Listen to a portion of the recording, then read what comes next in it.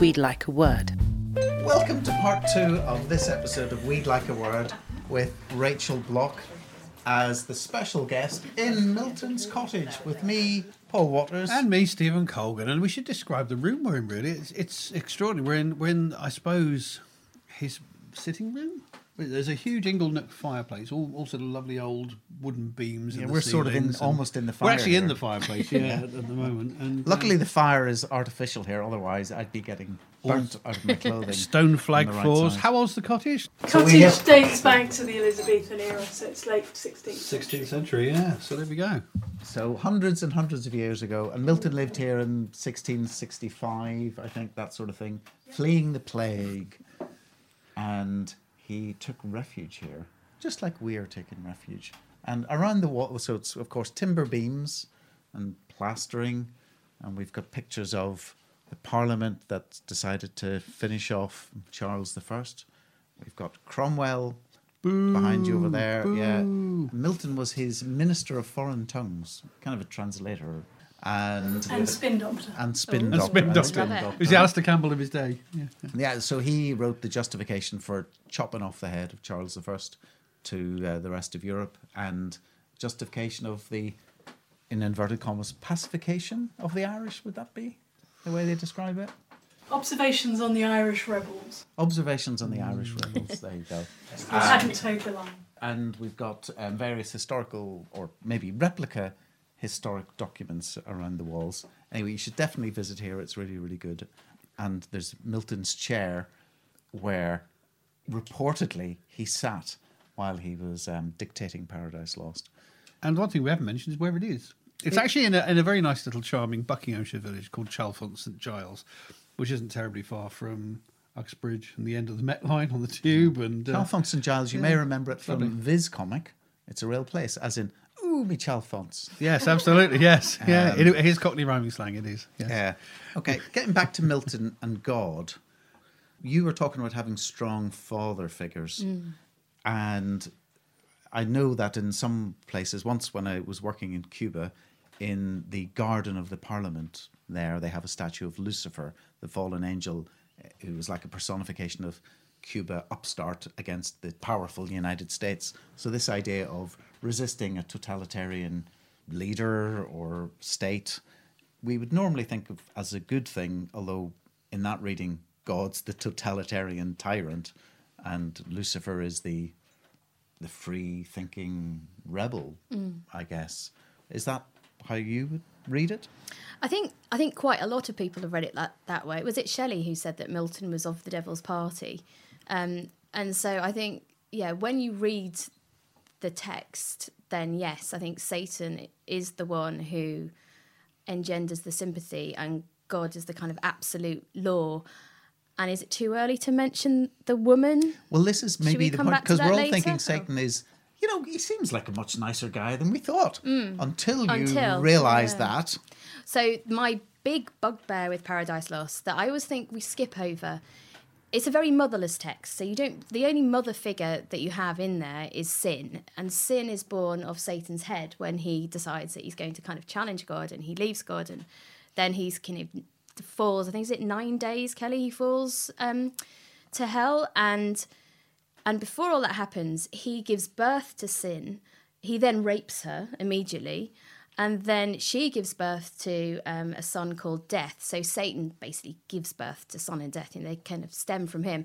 And Death rapes her too. And she spends the whole of eternity with hellhounds in her stomach who claw away at her womb. And I kind of read this as this is like the most horrific, graphic thing that happens. And very rarely do I ever hear that there's any kind of voice given to it, which again, going back to kind of looking back into our past 60 years ago, is exactly what I think happened to us, really. All of these women just look at Jimmy Savile at the moment, all of these people who said that something was happening to them and were ignored and were pushed down because of this enigmatic figure kind of leading the way, absolutely silenced. So I wanted to, I know that there's this whole thing about not having females raped in your novels, that it's a bad thing. But at the same time, I think you can't ignore it. So I have one of the women tells her story that she was raped and that it just completely went under the radar, and you know, kind of it caused all sorts of distress for her, as it obviously would. So you mention it, you don't have a graphic representation of it. No, it doesn't happen in the novel. She talks about it happening, but I wanted to kind of reference some of the things that happened to, for example, Alice, or to this other character 60 years ago, that hopefully nowadays wouldn't happen, or you would be able to access help, or you would be able to say that this was happening in the same way that hopefully Jimmy Savile would never happen nowadays. So on a recent episode, we had Nina de Gramont on, author of The Christie Affair, about when Agatha Christie disappears. And a backstory in that is, interestingly, about mother and baby homes in Ireland. Yeah. And we were talking about this, and it's in both sides of the border, even up until the 1980s. And Steve, you were saying, I don't know if we quite kind of had that sort of thing in England, but perhaps it wasn't so directly associated with the church. So it features in your book, but it's not so much a church thing as a municipal sort of an institution where women who were inconvenient, annoying, so deemed, or maybe had mental health issues, or got pregnant, or were just in the way, got stashed and potentially victimised again. Yeah, in the first half of the last century, absolutely. You know, we all know that happened, don't we? And it's again, hopefully that would never happen again. But it's just one of those horrific kind of pasts that we have to face. I think, again, a crime novel, this is not a deeply serious crime novel, it's a whodunit. But at the same time, it's nice to be able to reference those things and acknowledge them. But it's also the fact that people like Savile aren't unique. Yeah. And certainly when you look at things like the Weinstein case in America, it's incredibly powerful, famous, rich women also felt disempowered that they couldn't come forward, and now, of course, are able to, because they knew it would destroy their career. I mean, it still exists to some degree now. It's amazing. I talk to people I know who work in sort of Hollywood, and they were saying it's still now almost taboo to come out and admit you're gay. Still there are actors in Hollywood who will not admit to their sexuality because they think it's going to ruin their roles, or it's not going to do this, it's not going to do that. So it's still there. The undercurrent's still there. I mean, Me Too and various things like that, and Black Lives Matter as well to some degree. It's all done a lot of good, but it's still bubbling. It's still bubbling. There is still this idea that if, even though you are the person who's been badly done by, that you can't speak out because it'll be more disadvantageous for you to do so than to actually be honest and admit what's happened. It's not good, is it? It's not good. But it's always been with us. It's always been with us, and it's. I'd like to think it's getting better. But the optimist in me hopes it is, certainly. It occurs to me we haven't actually asked you to tell us about the book. We got so distracted. Yeah, we've gone quite highbrow, and the book isn't too highbrow at all. Maybe give us a kind of an outline of the setup. So yeah, it's a crime novel. So there is a man in the dead of night, the week before Easter, and he falls from the cathedral tower, which is almost 150 foot high, and the whole prologue is him kind of in his fall, so he's clinging to the roof and he's having thoughts, and so you see a little bit of him before he dies, and he does die, and I'll ruin it, but you're only a few pages in. I'm going to read it now. Do you want to read a wee bit of it? It'd be lovely to hear you reading that. Well, I always think just it's read a tiny bit from the awful prologue. to listen to No, me read a book. It's only annoying if you go on too long. Okay. Read a tiny bit. All right, I'll do a couple Have of you got enough paragraphs. Yes, I'm sure. I've got my varifocals on somewhere. So here we have exclusive short excerpt from The Beginning of the Fall by Rachel Block, read by Rachel Block. Okay, so it's the prologue. Help, he shouts, help. The wind is cold this high up. The cathedral roof has caught his fall, but it will not hold him for long. The night is dark like a cloak. It's such a long way down. What is it? Why am I here? He thinks about the evening, about the words spoken.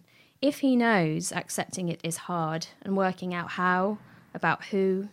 He spins his thoughts like plates, trying to keep them all suspended, but one by one they fall, crack. The cathedral tower rises high, its viewing platform above him, and he lies flat against the sloping roof. His breath comes quickly. He notices everything. The night air smells sweet, tree blossom, freshly cut grass. Someone must be up late, a fire pit, with its flecks of ash rising from a nearby garden like fireflies. Easter is almost here. Rebirth. So much to lose. Short breaths, his chest rises, his foot slips, and he scrambles to steady himself. He'd tried inching his way back up, but he'd only slid further. If he can hold on until someone sees him. We already know that he doesn't manage to hold on. He doesn't know. Poor old him. Well, especially not when the book is called The Fall.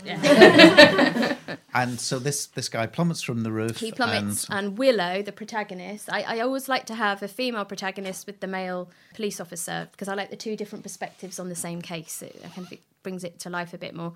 And she is arriving, because there's been some terrible accident on the M25, so she's dropping off these exhibits, and she gets there so late that she's there just in time to see him fall. And so she is then kind of haunted by this death and drawn into the investigation. And was he pushed? Did he fall? Was it suicide? Or was it something more sinister? More sinister than pushed. Well, I like to think it's pretty sinister what is uncovered. It is sinister. I've read it. It's pushed and called names. So let's hear from somebody else in our illustrious audience. Very simple question. Did you climb the tower? I did. I had a private tour. This lovely lady called Laura took me, and a friend came along as well, and we went all the way around the cathedral, and she showed us all the secret parts. So things like horsehair was originally used when they were making the plaster in the cathedrals to kind of strengthen it out. And there's sections where there's kind of actually horsehair sticking out of the wall. So these bits all went in because I wanted it to have a real sense of place. She showed us the belfry with its original wood. The bells have all been changed, but there's original kind of Norman paint. The cathedral was built over kind of a long period of time. You know, bits were added to it and added to it again. So it's quite Norman in places, and obviously loads of kind of the Roman origin. So it was absolutely fascinating. So we went up to the tower, and I took some photos and did a selfie. And I felt quite terrified because it's really high up. Were you doing a selfie looking over the parapet as if you could... That'd be more of a helpy, wouldn't it? Hey! Well, they bring out this footstool, so I put the footstool in the novel as well. They keep a footstool behind the door to help people get pushed over. so that people can have a really good look. So the Vergers climb the tower every day. Even now, every day they climb the tower. So even though kind of my Verger's climbing the tower and he's kind of in his 80s, he would have done it every day of his life. So it's fascinating. It's really fascinating. I was so lucky. Research is sometimes really fascinating and enjoyable and sometimes really distressing. So who here would, if you're on top of a tower with a low parapet, you're going to plummet to your death, and somebody says, go on, lean over and have a look. And you go, stand on this stool. Stand on this stool so you can have a closer look. I wouldn't. Okay. But it's they're fascinating buildings anyway. I mean, it's my favourite thing if you go into a cathedral is to look for the misericords, and they're these little fold-out platforms that people would put up when they're kneeling in prayer and things like that. Because the carvers who decorated them quite often hid little messages and hid little allegories, almost like the cartoons of their day, little satirical statements. And some of them are quite obscene, hilariously. You know, some bloke showing his bum and things like that. They're hilarious and they're hidden from view when normal worship takes place. But I love things like that. It's. I'm not a religious person, but I love visiting churches and cathedrals. There's so much history there. It's history, yeah, that's it. It is living history because it was. I mean, these huge buildings were raised, you know, to say, whoa, look, this is the church. This is how wonderful the church is. You know, it's all about. And particularly, it's all about making people look up. It's making people look up at God. And when you see those incredible vaulted ceilings, love it, absolutely love it. So how are you viewed in St Albans? Here we are in Chalfont St Giles, thinking very positively about you. But in St Albans, are they thinking, oh God, she makes it seem like a hellhole of crime, especially, you know, people saying, and here is our beautiful cathedral. Oh yeah, that's where the abusive murderers kill were. people. I'm just not going to think about that. I'm just going to carry on.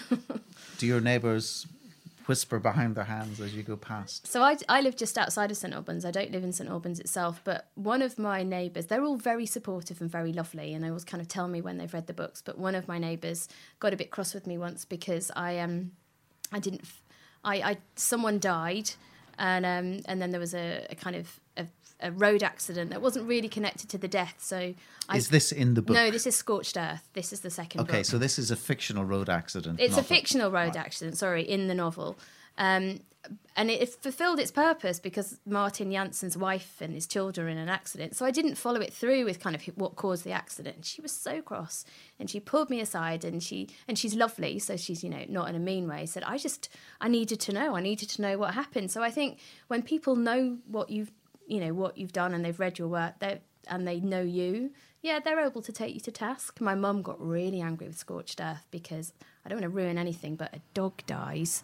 And she phoned risky. me up. She said, but, I was really upset, Rachel. I was like, but Mum, people have died in the novel. And she was like, but I know, but I'm just so upset it's about a dog. It's a dog. It's a dog, yeah. So, yeah. Yeah. Is that the most kind of the harsh reaction, the harshest one you've had? Well, I'm going to ignore all the reviews that aren't particularly lovely because, we always get a few of those. So, yeah. You just wait till it transfers to telly. No. Well, the weird thing about reviews, I mean, we've talked about reviews a lot with other writers as well. And the thing is that if someone doesn't like something, they will immediately write a review. Yeah. If someone thinks it's brilliant, they won't necessarily. And the other big problem with reviews is it takes something like 15 good reviews to cancel out one bad review. So you can't stress about them too much. No. At the end of the day, it's if people are enjoying it and the books are selling, that's all that matters. Yeah, that's I all think that matters. people who know you are much less likely to be mean to your face. But it's like the road rage, isn't it? You would never speak to someone face to face in the way that you get angry with them in a car. It's a very different environment. Well, Oh. My best and worst review was someone saying if I didn't change the ending, he was going to come over and punch me in the face, which of course made me think, well, that ending's brilliant. I'm not changing it. And I haven't seen him since he's read it, so he hasn't had the opportunity to carry out his threat, and we'll have to see what happens when he does. My worst review is on the US Amazon website, where it goes to saying this was a terrible product. It didn't work properly. It certainly didn't do what it said on the label. And I'm thinking, what? And I was thinking they were all allegorical. And at the end of it, I realised that she was actually. And it is a she. She was actually reviewing a kind of bleach cleaner, and obviously for some reason put it on my book. Stephen Colgan's book failed to clean my toilet. I know, and I have no idea why. But the big problem was it was a 1-star review, and it dragged down my levels. And I appealed to Amazon about it. They said nothing we can do about it. We didn't leave the review. I said, but you can see it's not for the book. It's for bleach. But strangest review I've ever had. What reviews have people here left? I wouldn't leave a negative review because I think someone's put their heart and soul into a book, so why would you leave a negative one? Whereas if it's good, then I've only done about 2 or 3, but yeah. What about if she murders loads of dogs? Would you leave? I own a dog. doing it anymore. I think my favourite review, my favourite bad review I ever read. There was a West End show in the 1950s called A Good Time, and the Evening Standard review was no. That was the entire review. Brilliant. On that note, let's come to the end of part 2 of this episode of We'd Like a Word with me, Paul Waters. And me, Stephen Colgan. Featuring Rachel Block in Milton's Cottage. And we'll see you in part 3.